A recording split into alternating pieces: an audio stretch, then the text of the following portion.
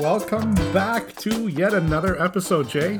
I'm super excited. How's it going with you? What are you up to? It's going well, Mike. You've got a big smile on your face. I do. You know what? You want to know why, Jay? You want to know why? I think I know why, but go ahead. The early response, Jay. The feedback from the people has been unbelievable. The people are demanding more episodes, Jay. And by the people, we mean our small group of Tempest totally. players. Yes. Yeah, for sure.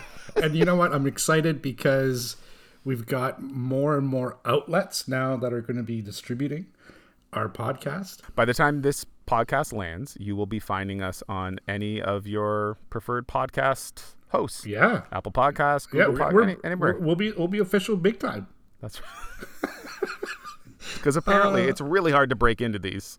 It's super hard. Podcast platforms. The hoops we have to jump through to be able to pull this off was pretty enormous. So for one, you need to know how to sign up for an email, and that for everyone that's not easy. It's not even the email part. It's remembering the password that you set up. That's the tough part. But yeah, no, it's been good. I'm excited. And like I said, all kidding aside, the early reactions that we have been getting, it's been pretty positive. So I'm excited about it. So Jay, last time we finished off talking about the TTPI, and so do you want to kind of go into that and talk about what that is and how you came up with it? For sure. I think that's a good place to start. So as we had said before, we wanted to make sure that we were tracking statistics for this so that as the years passed, we could go back and make comparisons and we could, over time, answer the question, who was the best at this? I mean, at the heart of it, that's why we wanted to keep stats, right? There were lots of arguments from our previous mini golf tournament about, I beat so-and-so so many times and no, you didn't and all this nonsense. So we wanted a record book that we could have hard evidence for. So it wasn't just enough of how many winning teams were you on, like you would think that would be enough, but we wanted more than that. We wanted real bragging rights. Like, sure, Mike and I were both on the winning team, but really who did better, right? That was important for us for some sick reason. So we wanted to do that. So we set out to develop something we coined the TTPI, or the Tempest Teapot Performance Index. It was a formula based on your performance that came up with a number. So the original formula for the TTPI was the following. It was your team play points from rounds 2 and 3 with partner play, plus your singles points that was in your singles match, but that was multiplied by 1.5. So it'd be worth slightly more. And the reasoning was, theoretically, you were matched up against someone of your own strength, and you were more or less dependent on your own skill, even though the Chapman system was in play, so you still had your partner contributing there. The onus was more on you. So for those points, we thought they should be worth a little bit more.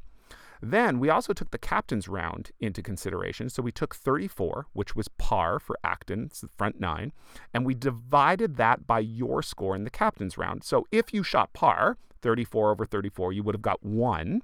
If you go higher than par, of course, you get a smaller and smaller fraction of that 1 point. And then that was multiplied by 2. So if you scored par, you would get 2 points there. And then you also got a bonus point if you were a captain. So if you win the captain's round, you get a bonus point because you're leading the way, you're making decisions. And then you got 0.1 bonus for everyone who was on the winning team. So that was the formula that we came up with to combine all these points and come up with a stat. So before you go on, I just wanted to be clear here. This was a formula that you came up with. This was your baby. So the TTPI is strictly and purely your doing, which was awesome. So go ahead.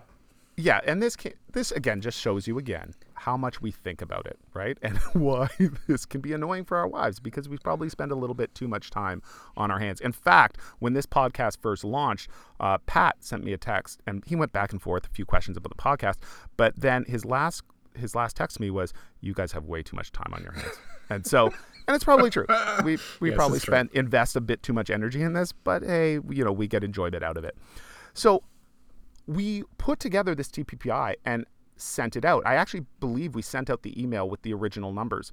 And Matt Bear immediately was like, so I checked in with him, So and I'm why like, am what I do you not think? surprised there? Why am I not surprised? But when Bear speaks, I listen, right? 'Cause Absolutely, and he makes a legit point. right. So Bear was like, yeah, it's good, but, and I'm like, what do you mean, bud?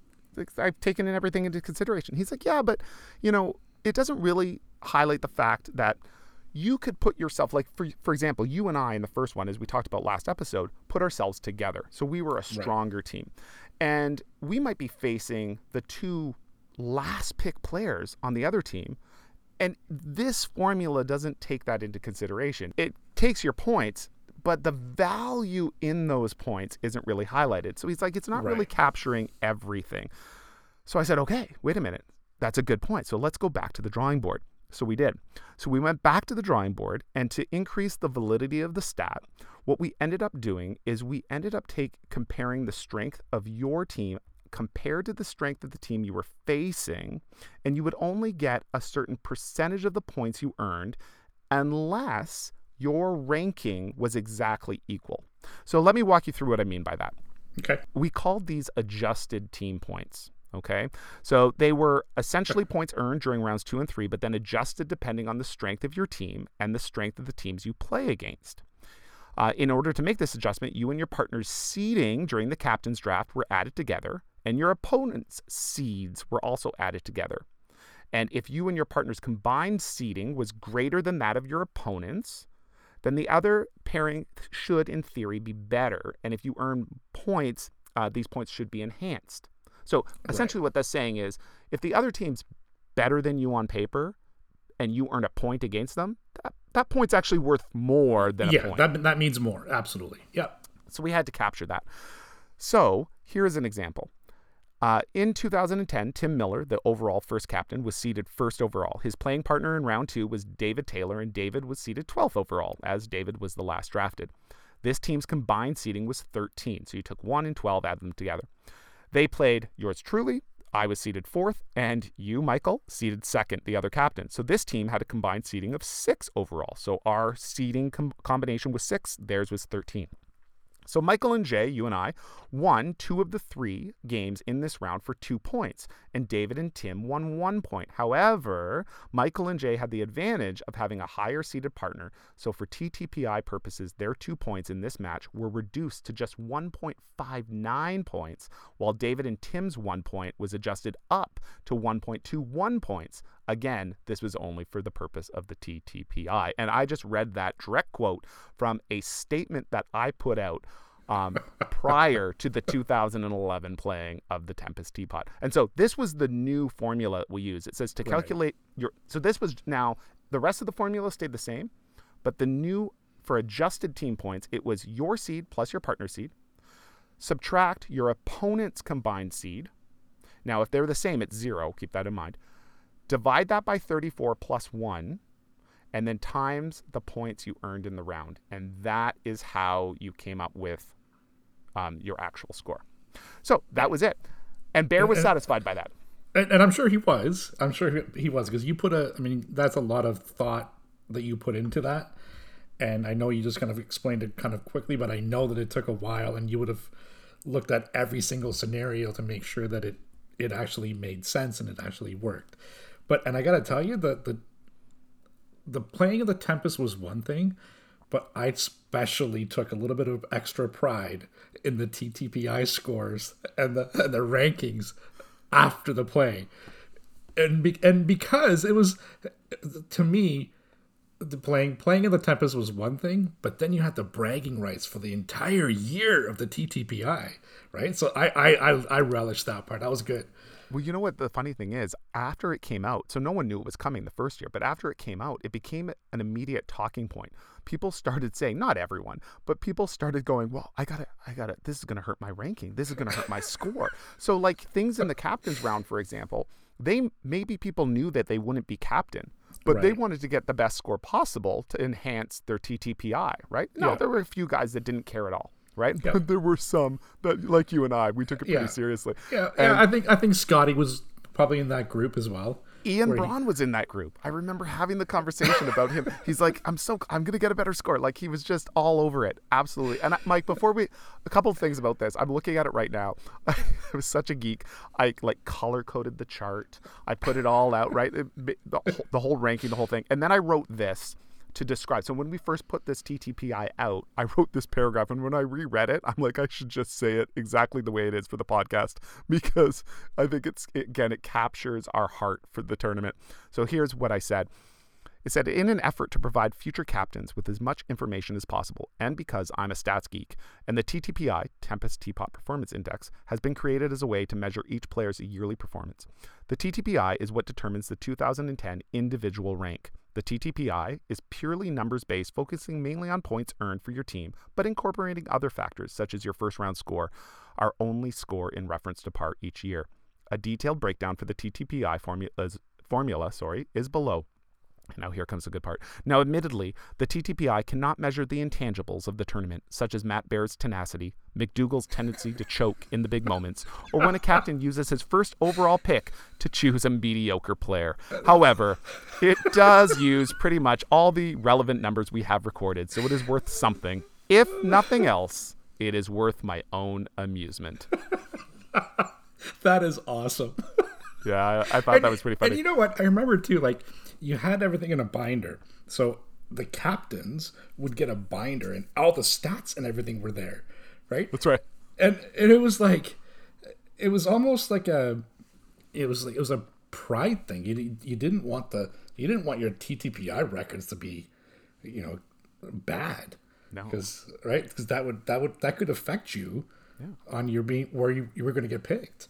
And who knows, maybe 11 years later, two idiots do a podcast and they highlight your TTPI scores, right? So let's just highlight a few, Mike. The number one, I know you know the answer. This is not the trivia question because I know you know the answer to this.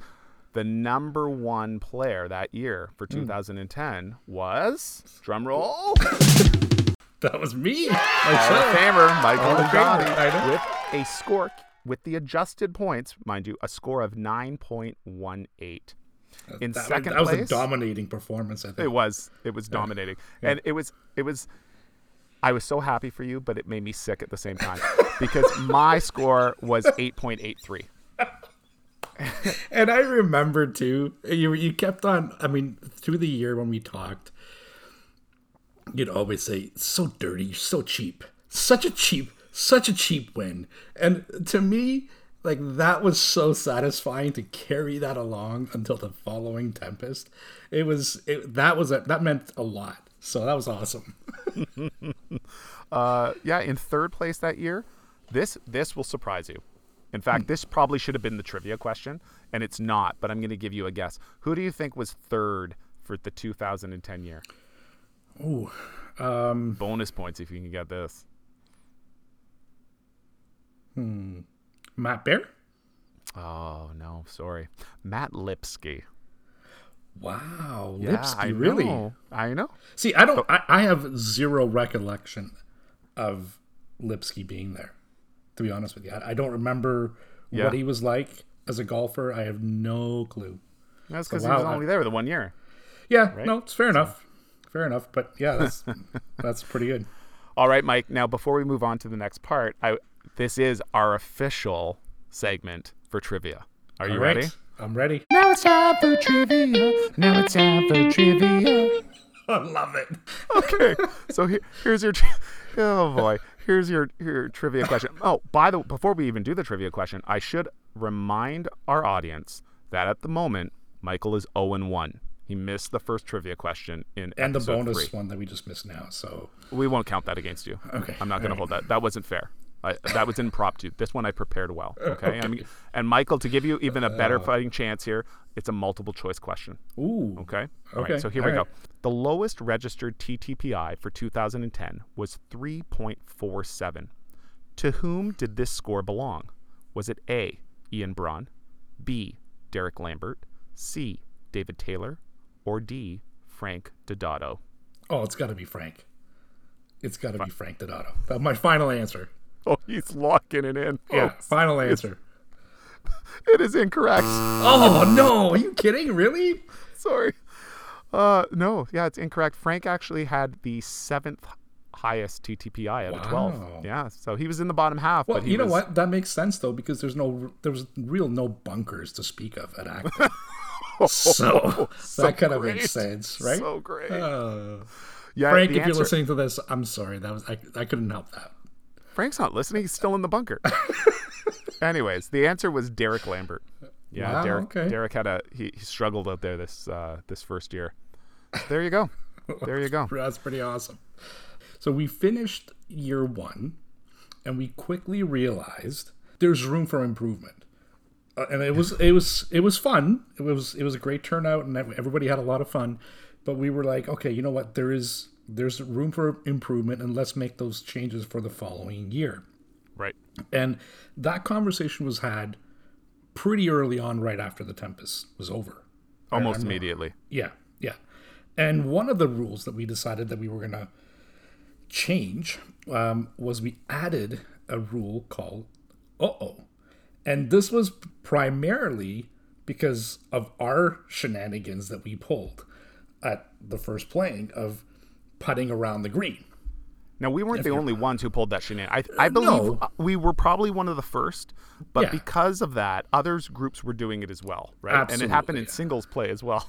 Yes, yeah. And it was really, really frustrating for the groups playing behind the people that were doing this. Mm-hmm. And we were aware of timing, because although it wasn't dark, but it was pretty close to getting, dark in the day.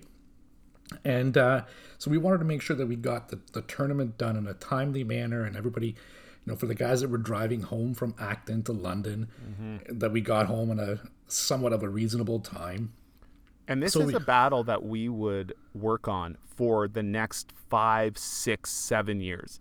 Like, we were constantly trying to shave time off the tournament. It wasn't that we didn't enjoy being there, but we just wanted it to be more efficient in time. So it took a lot of changes to get where we are today, which is like last year was the most efficient we've ever played. I can't that was insane. That was very crazy. Impressive. Yeah. So we added the uh-oh, which was basically limiting. You couldn't go more than 10 shots to finish a hole, and if you did that, then you got an uh-oh, and that was a minus from. That was a point taken away from you, from your team. No, just for bingo bango. For the bingo bango portion, correct. And then the other thing that we talked about was we came up with adding partner shots so a player like Bear, for example, he could choose to have his partner take a shot on a given hole. And in singles play. In single play. And now, I don't remember, did we come up with, was that number 9? 9 shots? It was. So this was, and Bear had a big influence on this. So a lot of people didn't like the Chapman system for singles. That was some of the feedback. We were always open to players' feedback, saying, hey, what did you think? And what would you do differently? And one of the feedback was, in singles, it just felt like, you take a shot, you flip, you don't even get to hit your second shot. It just felt like it wasn't singles. It was like something else. So we wanted to make it feel more like singles, but at the same time, we still wanted that team aspect. And Bear was an advocate for those golfers that said, hey, you know what? If I'm in a situation on a shot I can't pull off, like, I don't want to be stuck there just whacking away at it. I want to be able to have my partner help me out, right? So he was kind of an advocate for that, and I agreed with him. So so we replaced sense for the sake of time as well. It did make sense so that that's right. That was another time issue. Somebody wasn't going to be stuck. We made fun of Frank earlier about being stuck in the bunker, but if someone that only golfed once or twice a year and couldn't hit a bunker shot or couldn't hit it over the water or whatever, it sped up the game for us as well. So I'm glad you said that, Mike, because we do have people that fit that exact description. Yeah, absolutely. That the Tempest is the only golf they play. Matt Bear is a perfect example of that. I think he only plays. So great. Yeah. So with these partner shots, Mike, did you want to explain how they could be utilized? So it's been a while, Jay. So yeah, I'll try my best to remember. And initially, like I said, we decided, and I think Matt was the one that came up with the idea of having 9 partner shots, right? And the idea for that was you could have one per hole. You could have your partner help you out once per hole. Right. But you didn't have to use one per hole. No, you couldn't. No, that's true. You didn't. But the smart, well, I shouldn't say that. I'll take that back. Not smart. The individuals that understood strategy, like Bear is a good example, realized, you know what? I don't care about my score. I want to win the match. So if I can get my partner to take a shot and put me in a position that I can score and actually win that hole and score a point, I'm going to do that every single time. And then you had other individuals that were out there and they were like, you know what? I want to play golf. I'm here to play. I want to take my shots. I've paid. And, if I win, great. But I'm just here to have some fun. So individuals like that would lose. Absolutely would lose. Sorry. That was for you, Bear. And then, and the other thing too was, because we partnered up the weaker players with the stronger players, right? Mm-hmm. So in singles play, because your in matchups singles were play, right. Correct. So theoretically, someone like Bear, that was if he's one of the lower ranked players and he's partnered up with you, and it's a par 3 and it's 165 or 170 yard, you have a much better chance of getting it on the green than Bear would. So somebody like Bear would say, you know what, I want my partner to take the shot for me, and Bear's good at putting. That's basically the only part of the game that he really, I think, truly enjoys, and he's good at. So he's like, if you can get me on there, I'm fine. I'll take advantage and I can win. Absolutely. You know what golf saying you've heard many times that applies probably to Bear the most is there's no pictures on a scorecard. Right? Yeah. That's a golf saying that if you've golfed any amount of time, you would have heard that. And Bear lives by that. He doesn't care how it gets done. He just wants it to get done. And you know what? The beauty of a guy like Bear is that he understands his strengths and his weaknesses. Mm-hmm. And he definitely takes advantages of his strengths, and there's no ego, right? So he just wants to win. He just wants to win. And I mean, clearly with, the record that the number of wins that he's posted over the years, that goes to show that. That's right. So yeah, he only cares about, so for the TTPI, even though he gave feedback, he doesn't really care about the TTPI. Now, if he had a great year where he was like the best, we would all hear about it nonstop. He would be yelling the power of Bear from the rooftops about this TTPI score. But it doesn't faze him if he's got a low TTPI score. He doesn't care at all. All he cares about is the number of times that his name appears on that trophy. That is his goal. And you know what the funny thing is that I remember it was kind of like an unspoken rivalry between Bear and I. He would never actually come out and like say it, but the number of wins over the years was between him and I were really the only guys that were competing for that title, right? Mm-hmm. And it was like this unspoken rivalry that it's like, oh shoot, Bear's on the other team. I gotta win now because I can't let him keep running away with this. Now, I feel like we've talked so much about Bear here that we, spoiler alert, and everyone who's played in the Tempest knows this anyways.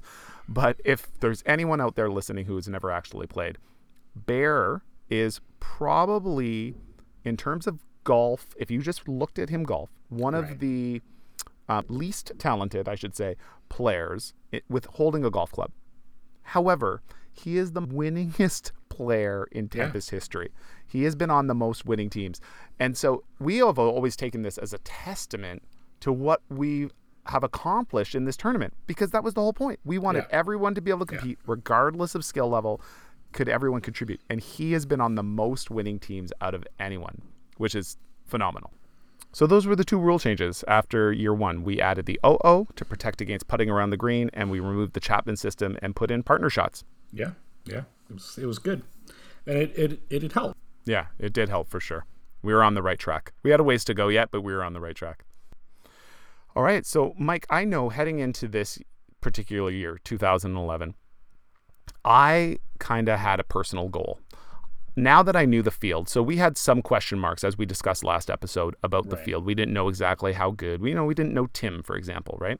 But after playing with most of these guys, and we did have 2 dropouts, so I should back up a little bit. I'm getting ahead of myself. So for 2011, we lost Matt Lipsky. He did not return. And we lost Ian Braun. So those were the 2 guys that did not come back for the second year. Now, Ian Braun would quickly come back in all the other years, but Matt Lipsky would never play again, sadly. We added 2 new friends to the Tempest. One was a friend of Scott Duncan's by the name of Renee Sight, who is a pretty good golfer. And one was a friend of mine named Al McCautry, who also was a decent golfer, right? He golfed. Not a ton, but he golfed. So that we were adding. Now, I didn't know a ton about Renee at the time, other than Scott said he was pretty good. But I was on a mission that I really wanted to be captain this year. Yeah. I thought after seeing, and I felt like I kind of, did a really lousy job in the captain's round the year before when I posted my 43, and 43. I think I posted 46. Actually, it was a disaster. This year I wanted to be different. This year I set out with the goal of I am going to be captain, and not just the captain. I was going to be the number 1 captain in my mind. I was and I remember talking to you throughout the year as well, and I know that captain's, even though we won as a team, I know that captain's round just really was like a thorn in your side. Well, you know what it was? The difference between you having the TTPI highest score and me was that captain's point. Right? So if I would have had the captain's point, I would have had the highest TTPI, right. And that just ate away at me, Mike. I know. You know what? One of the things that I love about you, Jay, is that you're not very competitive. You're just at all. So yeah. Yeah. So no, I was gung ho on setting the record straight. Like I was going to get it right. It was wrong in the first year. Yeah. No offense. But I was going to get it right this year. So we went out, and I think what we did in the next year is we took the guys with the top scores from the previous year, and we sent them out first. So it was you, me, Tim Miller, and Steve Ben. We went out and to play the captain's round together. So we were the first ones to tee off. And because you were the winning captain from the previous year, you got to hit the first tee shot. So you had that honor. And I was nervous about it. I was really nervous about it. I didn't want to do it. I didn't. But I knew that I had to. And I was so nervous because everybody was watching. So you know what? I remember, and I just remembered this now. I kid you not. When you hit your first tee shot, I'm pretty sure it veered like pretty far to the left. Yeah. And I remember shouting, "It's not 2010." Well, because the mind games, you're all about the mind games. So that was like, I knew that you were trying to get into my head because you wanted to be captain. And I didn't even care about you that much. I mean, this might sound arrogant. Or maybe it was because, I enjoyed being on your team seeing you win, but I wanted to beat Tim. Yeah. I wanted to beat Tim. So Tim and I and Steve, we all tee off and away we go. And you know what? The other thing too, as we're talking about this, the other thing that this kind of started is the tradition of everybody gathering at the first tee and watching the first group tee off, right? And that there's, even to this day, there's that added pressure because everyone is there and everyone's watching, and if you make a bad shot, you better believe you're going to get chirped. Yeah. So you started a tradition of the chirping. So there's an added intensity there for sure. So I got off to a hot start. I am pretty sure I parred the first hole. I think I made bogey on the par 3 second, and then I parred the third hole. So I was 1 over through 3, and I felt like my game was in control. I think I had a shot or 2 lead on Tim. Everything was going well. And I thought, I'm going to run away with this thing. And we got to the fourth hole, which is par 3. And you recently looked this up. I think it's about, what did you say, 185 or something like that? Yeah. And just as we're about to tee off, the heavens open up and it starts pouring. I remember you had a towel. You brought a towel with yourself, and you like and I any reasonable golfer would. And we had talked about this. We had talked about this like the day before and a couple of days ago. And we were looking at the forecast, thinking, it might rain, and you were like, "Oh, I'm bringing a towel," and I fully intended on bringing one, but I completely forgot because I left early in the morning. Shocking. Yeah, I left early in the morning. Very I forgot surprised at about this it, turn of events. and the rain started to come down, and my game quickly just like fell apart. And I think at that point you knew that I was no longer a competition for the captain's round, so you were like, your sights were set on Tim, and you and Tim's rivalry just kind of like just took off. Yeah, you were not doing well on the first 3 holes for sure. This was clearly not going to have the same result as 2010. Right. We knew this early. The rain just compounded your mistakes and made it even worse. But I remember standing on that tee, and I had honors because, again, I had been playing great out of the group, and it just is pouring. And I had a long iron in my hand, and I hit a horrendous shot. It was just terrible. And I thought, oh, man, like, what are you going to do? It's just pouring, right? And Tim gets out and he pulls like 3 wood. And I'm thinking to myself, well, that's a lot of club. Like, I know it's, a little longer of a par 3, but that's a lot of club. And he stands over the ball, the rain just pouring down, it's dripping off the brim of his hat. I'm thinking, okay, what's he going to do? He nuts this shot to within, 2.5 feet? Yeah, I remember that. Yeah. He made birdie on that hole because he stepped up and sunk the putt, and it's still pouring rain. I doubled the hole. And he took the lead in the captain's round, and I'm like, this is insane. Here we go again. Yeah. And so, like I said in a previous episode, when things start to go bad, I think I'm never going to hit a good shot again, right? So I can't look at the first 3 holes that just happened and go, hey, you're having actually a decent round. You had 1 bad hole. I look at it as I've lost my swing, and it's gone. Yeah. Right, but you were there, and I'm trying to calm you down. I'm like, it's okay. Like you're fine. You're still, there's a lot of golf left. You're going to be okay. And in the meantime, I'm getting agitated and frustrated myself because I can't grip my clubs. That's right.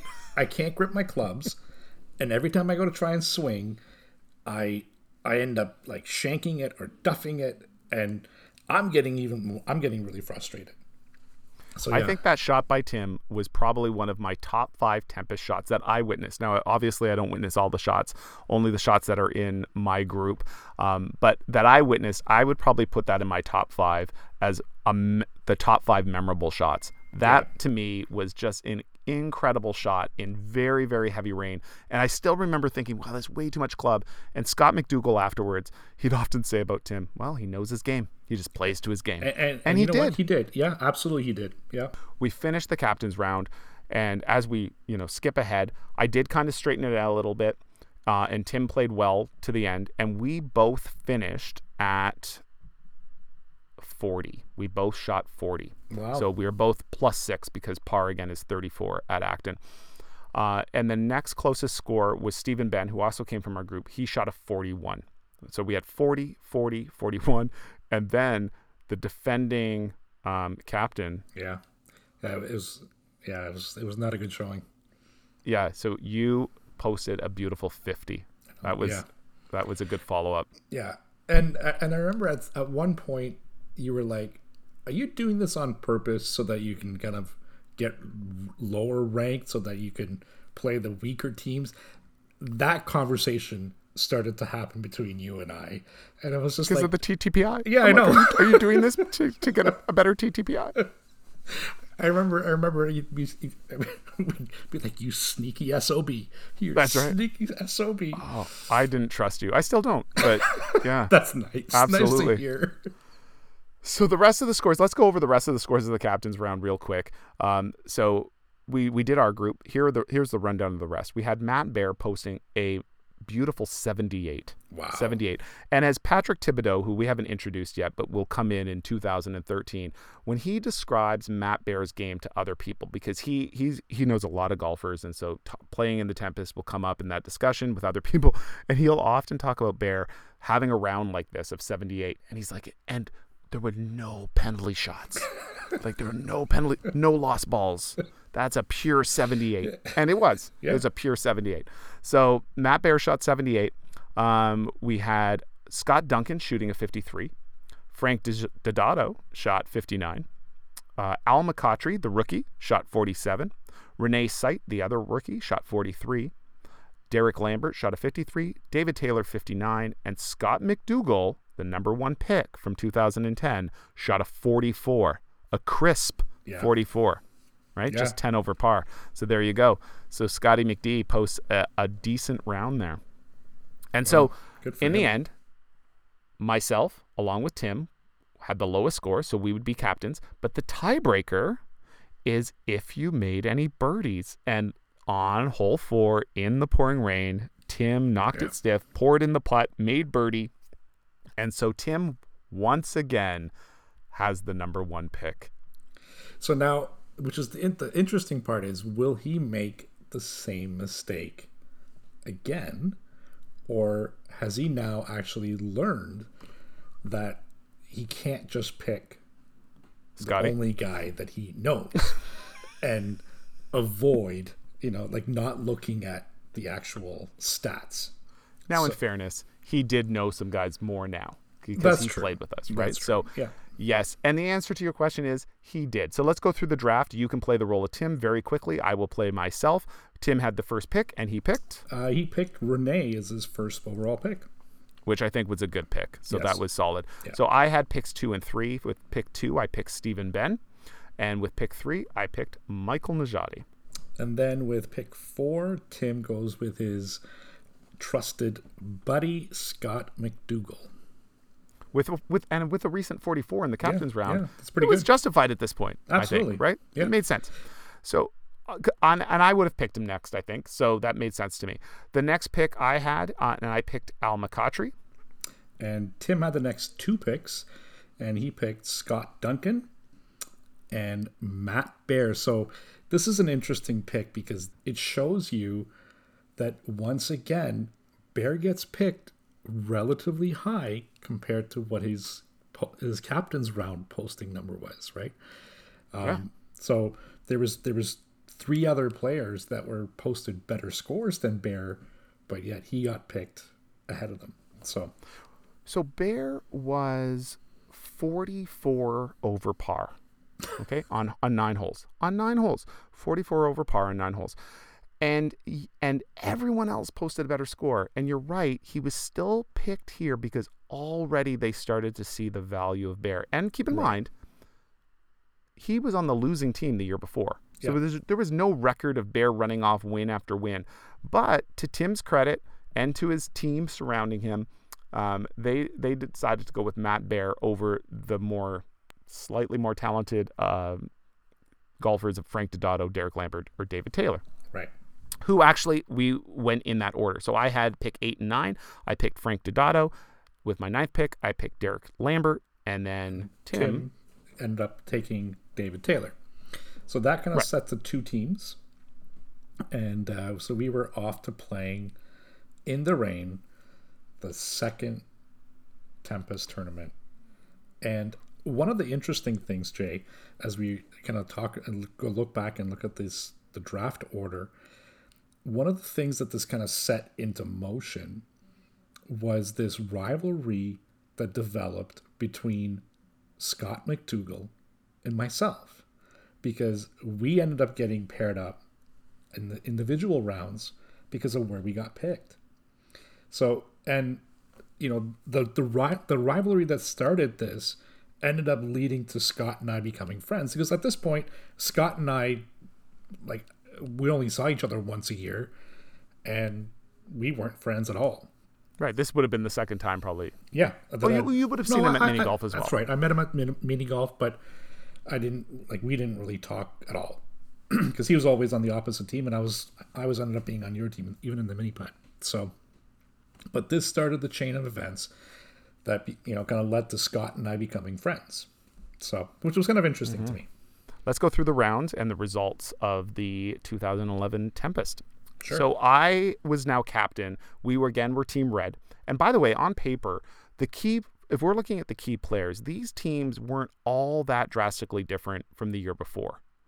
The big difference, I think, was the blue team now had Renee, right? Where they didn't have Renee the first time around. But the other key players were largely the same. And for us, we still had you, me, and Steve Ben, which was very similar to the first year. Yeah. So we're thinking maybe a repeat, right? It's not that far-fetched. Nope. So I decide to pair myself remember we send out pairings, not knowing what the other team's doing. We decide to send myself out with Al McCautry. We were friends. Al didn't know very many other people. I thought it'd be a comfortable pairing for him. So I paired myself with Al. I paired Stephen Ben with Frank Dodato, and I put you with Derek Lambert. So those were our 3 pairings. Myself and Al McCautry ended up playing Scott McDougall and David Taylor. And what was the result there, Mike? That was a 2-1 Team Blue victory, Jay. And I know that was not... that didn't sit very well with you, losing to Scotty, your mini putt rival. So the funny thing is, as I go back and we do these podcasts, I have all the data on a spreadsheet, and it's coded by seeds. So who your partner is all by code in this spreadsheet. So a lot of this is bringing back memories. And at first I'm like, okay, who did I play with? Oh, I played with Al. Oh, yeah, I kind of remember playing with Al. Who did we play? Scott. Oh, yeah, I do kind of remember that. And then I see the result, and I'm just appalled. Yeah. I'm like sick to my stomach. So it's like kind of like reliving this nightmare all over again. I'm like, oh, we lost 2-1. I you know what the funny thing is, as we were preparing for this podcast, and we're texting back and forth, and you sent me a text saying, I'm looking at the results and I'm disgusted. I'm so disgusted. You're going to be disgusted too. And I was like, oh no.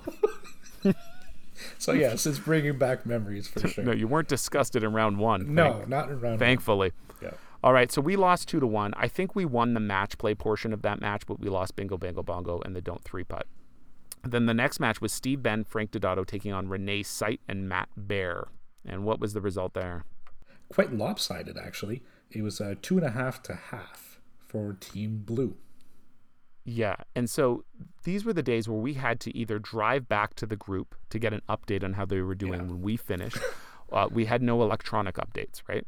So when we first heard that they were trailing as much as they were, I was like, are you kidding me? Yeah. And then thankfully, we had your group at the end. Right. So it was you and Derek taking on Tim and Scott Duncan. It was a match made in heaven kind of thing because we took all 3 points. You swept them. And it was huge because at that point, we only had 1.5 points and Team Blue had 4.5. And by you sweeping, you actually evened the board for us. And we took care of Tim, their captain. That's right. That's right. So and he paired himself not with his weakest player this time, right? So he was paired with his 8th seed overall. So yeah, so that was huge for us heading into lunch. And one of the things that I was kind of proud of myself was that added some points for my TTPI because I took care of the captain. That's right, totally did. So great.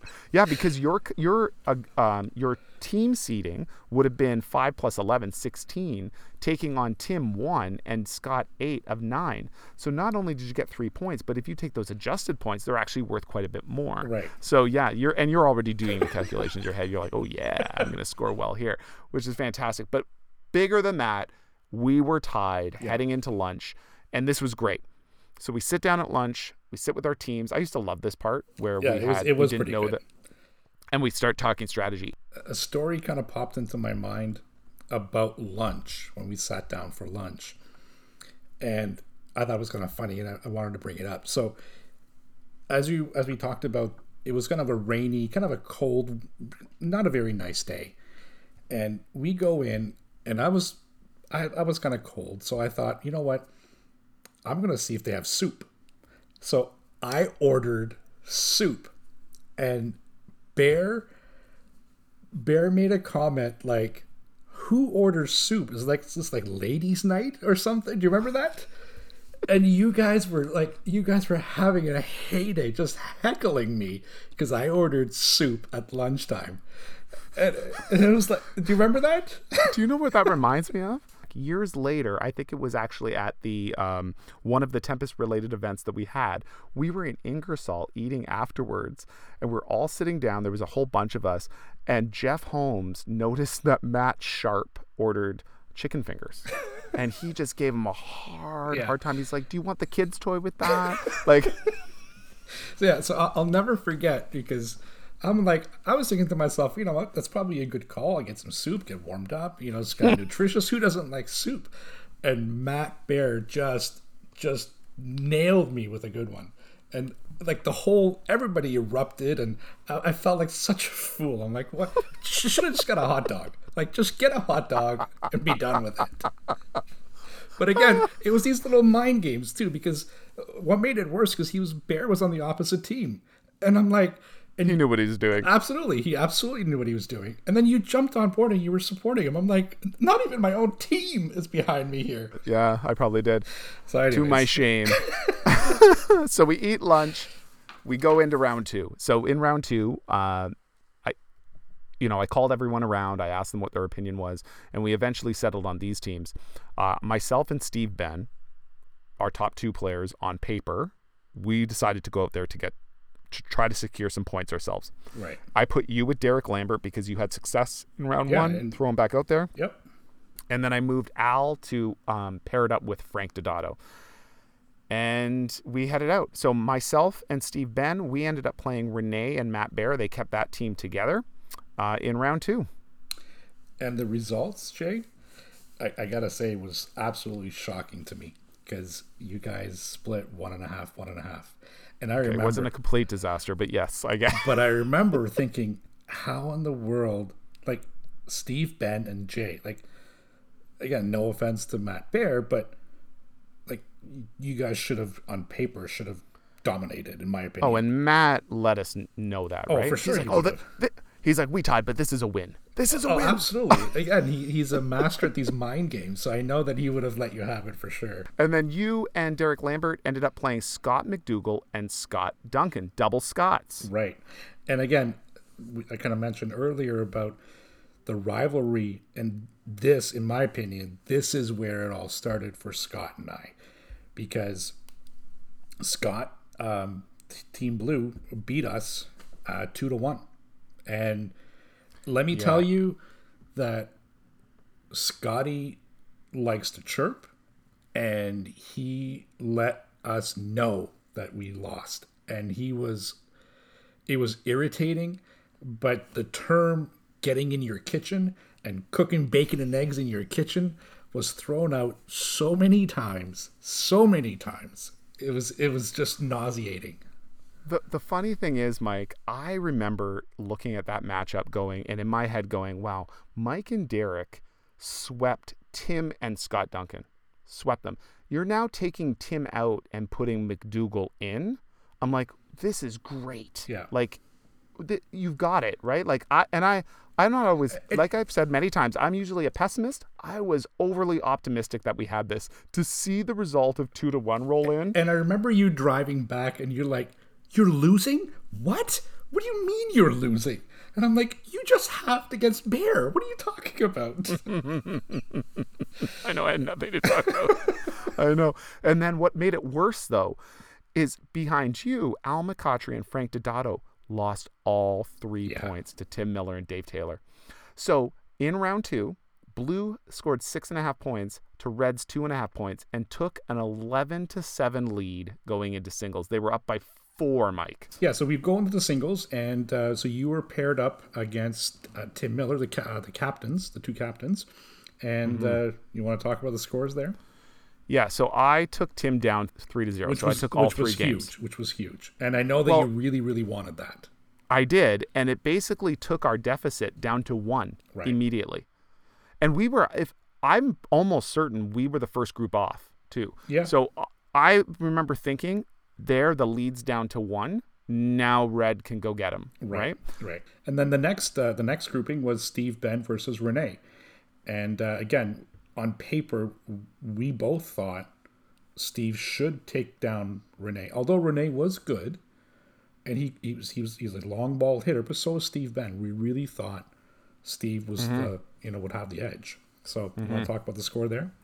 Yeah, so Renee actually beat Steve 2-1. So it wasn't a complete disaster, but Blue, extends their lead a little bit there as well. And then we moved into your next match, where you were taking on Scott McDougall, who had just gotten the better of you in the partner play. And he let me have it. He let me have it. So there was a little bit of an extra juice, extra fire that he kind of started in me, and I took him down 3-0.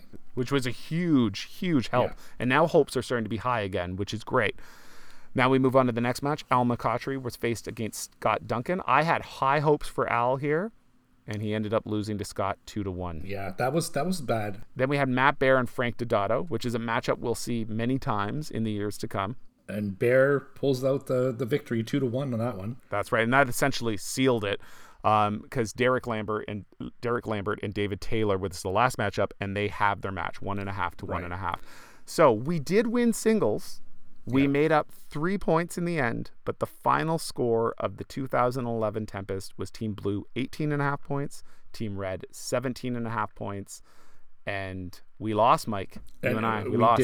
We did, and it was. I remember we were gutted because we really, really thought we were going to win, and what happened too is this was the start of Bear's nice little streak that I don't think anyone's going to touch anytime soon.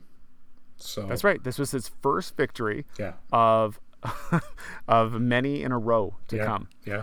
And it was your first loss. Now you wouldn't lose again for quite some time either after this. Right. Which was interesting. So we had to sing our song. We had to sing on a Little Teapot. We were quite embarrassed. But we lost, so we deserved it. But the bright spot of all of this was after this round, I did pretty well in the TTPI. So I have them up. I have them up right now, Mike. So the funny thing is, you had the best score the previous year, which was 9.18. Right. That's to the number the score that I got in 2011. So I got 9.18, but you bettered it without being the captain. You scored a 10.54 dominating without being the captain. Oh, it was huge. Yeah. So I was like, again, number two. And Renee was number 3 in the TTPI. David Taylor came in at number 4. Wow. He came in at number 4, and he was the last pick. So again, there it is, right? There's the beauty of the Tempest. Yeah. Right? Dave Taylor, last pick, 4th ranking in the TTPI. Yeah. And our last place finisher this year was, you would have got it right had it been this year, it was Frank Dodato in 2011. So yeah. So now we've got 2 Tempests under our belt. We do. And everybody was fired up and everybody was into it again from beginning to the end, because it was so close. It was so close right to the end. Drive home, we were talking about how great of a day it was and how exhausted we were, and then right away the next day was like, I want to see the TTPI scores, Jay. I want to see the scores. Send out the stats. I know. And not only that, you talk about me taking shots too. I chimed in on the soup and this kind of thing. I'm pretty sure there was a shot in there Jay, I got it done on my captaincy. I still do that. I still do that. To this day, I still do it. Just like I was so annoyed. Yeah. Oh, that's part of the fun. That's part of the fun and part of the rivalry of this silly little tournament that we've got. And congratulations, Team Tim, Team Blue. Tim. Yeah, you got it done. Well done, 2011. So Jay, that brings us to the end of this episode of this podcast. I'm looking forward to the next one. The feedback that we're getting is really, really positive, which just makes me super excited. And I can't stop smiling. And yeah, we said we were doing this for us, but it is nice that some others are finding this amusing as well. Yes, I mean totally. And you know what the funny thing is too, like the first night that it got launched, I kind of felt like you weren't really sure what the reception was going to be. Yeah, so I said I was doing this for us, and I did. But as soon as I hit that send button, I was like, what have I done? What does this say about me as a person? That's what I was thinking. So, and I'm still not sure what the answer to that question is. I got so much enjoyment out of that because I knew that you were like, oh no, what have I done? But as the feedback start rolling in, I can feel it. I can feel the momentum's building, Jay. You've been nothing but positive. You have loved this from the beginning. I love this. It's been great. So it's a lot of fun. Yeah. Anyways, all right, Michael, until next time. Yes, sounds good. Talk to you soon. On behalf of Jay Friesen, I am Mike Najati, and you have been listening to Tales from a Teapot. Tales from a Teapot is produced by Michael Najati and Jay Friesen. Our theme music, Funk in the Trunk, is provided by Silverman Sound Studios at silvermansound.com.